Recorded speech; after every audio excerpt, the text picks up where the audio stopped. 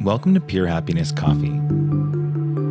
Pure Happiness Coffee is a poem, an artwork, and a community dedicated to becoming better stewards of our world's favorite beverage. Each episode of Pure Happiness is a short glimpse into one individual's coffee journey, a journey that, finally, connects us all. Episode 3, Standout at Drip Coffee Makers SoHo. Today on Pure Happiness Coffee, I revisit an event at Drip Coffee Makers in SoHo on May 29, 2022, with Alexander Ruas from Standout Coffee. In the first episode, I made clear my unrepayable debt to Nigel Price at Drip Coffee Makers, and I will also include Alexander of Standout in this non-equation of debt without credit. This might sound strange, and I'll explain a little bit more in a moment. Suffice it to say, Nigel Price started Drip Coffee Makers as a dream, as a project of passion, and as an alternative to an entirely different career trajectory he no longer found tolerable. For years, he integrated into the coffee community, learning everything he could about brewing and presenting superior coffee to the public. Many in New York City recall Drip's first iteration as a coffee cart. There was Nigel, out daily pounding the pavement, literally immersed in public space. For my money, it is this drive toward building community that characterizes Drip overall. It's just as much about engaging the social public in conversations about coffee and culture as it is about presenting excellent coffee. And I think it is this persistent spirit of taking the coffee shop's engagement with the social seriously that allows Nigel to have been one of the originators of the current wave of community-focused events in New York City. Indeed, it was at one of Drip's events that I first met Alexander Ruas of Standout Coffee, and it's likely on this podcast that you'll hear me repeat that, where I met important people in my journey, frequently occurred at Drip Coffee Makers. Now, I won't get too detailed into Standout Coffee's project here, but suffice it to say that Oscar Garberg and Alexander Ruas' Standout Coffee roasts and presents some of the most excellent coffee on the planet Earth, the kind that wins world competitions frequently. If you're interested in knowing what world-class coffee tastes like, I highly recommend signing up for their monthly subscription and checking out their podcast on YouTube, where they interview other very important coffee people in the competition scene, in specialty roasting, in coffee at the highest level. This bit of framing is just meant to demonstrate the unique wonder it was for me as a nascent coffee enthusiast to meet both Alexander Ruas of Standout and Nigel Price of Drip at the same time in the same place, a little like being in the same room with, say, John Coltrane and Django Reinhardt, or as I suggest, with Sun Ra and John Cage. And both of them have, in their ways, been so enthusiastic and encouraging about pure happiness that I do believe I owe them unrepayable or bad debt. Okay, what am I talking about? My notion of unrepayable debt comes from a collaborative book by poet and philosopher Fred Moten and social theorist Stefano Harney called The Undercommons. It's no great insight to say today that we live in an era many refer to as late capitalism, where, especially in the United States, the profit motive increasingly governs all aspects of our social institutions. Think of the way healthcare, education, and infrastructure function today in the United States, along with the entire nation's own ballooning debt. Many doctors and educators would agree that medicine and education do not function best when wholly submitted to market demands, and that's why there's regulations in place and other incentive structures to hopefully govern these entities differently. In the medical situation, consider the opiate crisis as a case in point.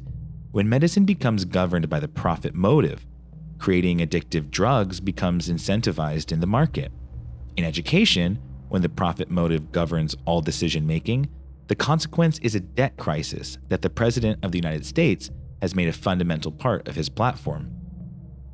But for Moten and Harney, both professors, despite the university's increasingly financialized existence, there still remains what they call an undercommons, that is, the kind of social activity that isn't about just getting a job or learning skills that have immediate market value.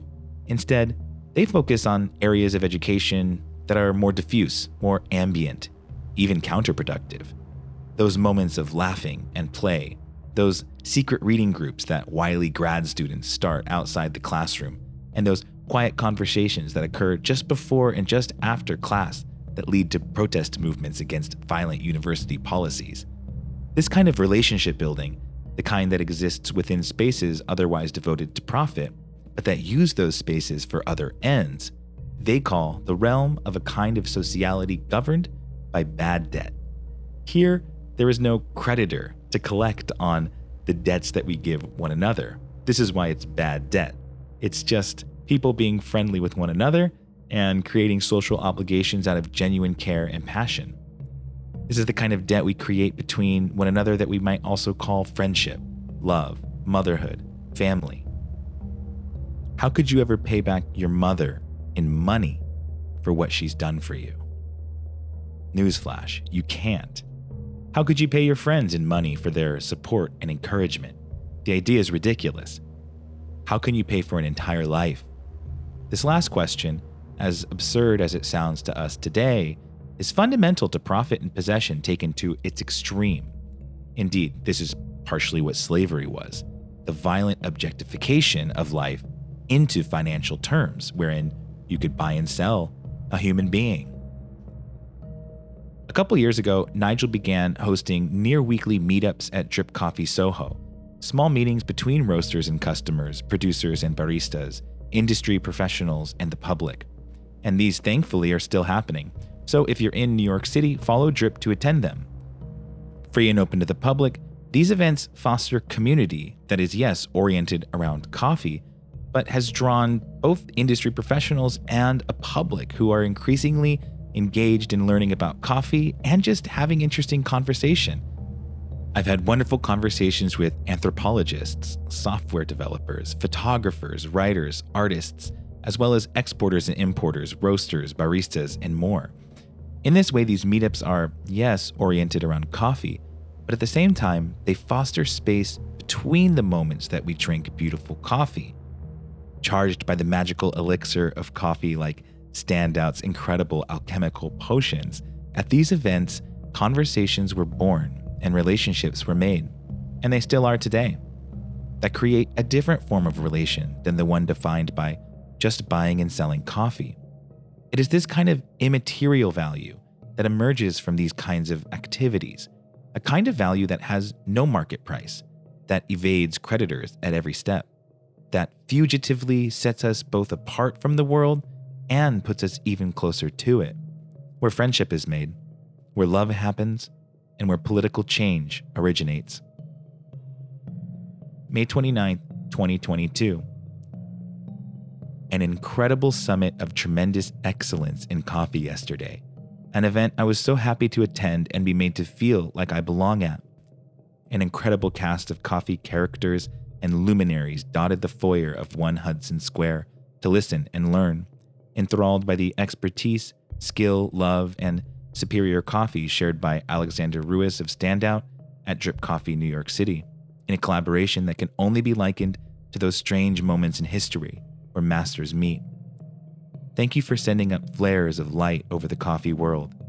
Coffee, like everything else, undoubtedly exists in the capitalist hellscape of the present, but these intense, committed, serious, and joyful stewards of coffee demonstrate a world pushing through the ruins of history into more beautiful futures. To be joined by so many other serious coffee souls was a delight, and more than that, conjured something like what Alain Badiou calls an event, a bursting through the fabric of reality, a tear in what we think we know that gives us a reason to continue our committed march toward ubiquitous excellence. The utopia that escaped for a moment into our lives will not be forgotten. It is this obviously passionate, good-hearted, strong-willed community that really draws me to coffee, and it was brilliant to feel part of it. But oh, was the coffee good too. Words fail. Love. We might have shouted and danced. We might have hugged. We might have accidentally enacted a strange, beautiful ritual of pure happiness.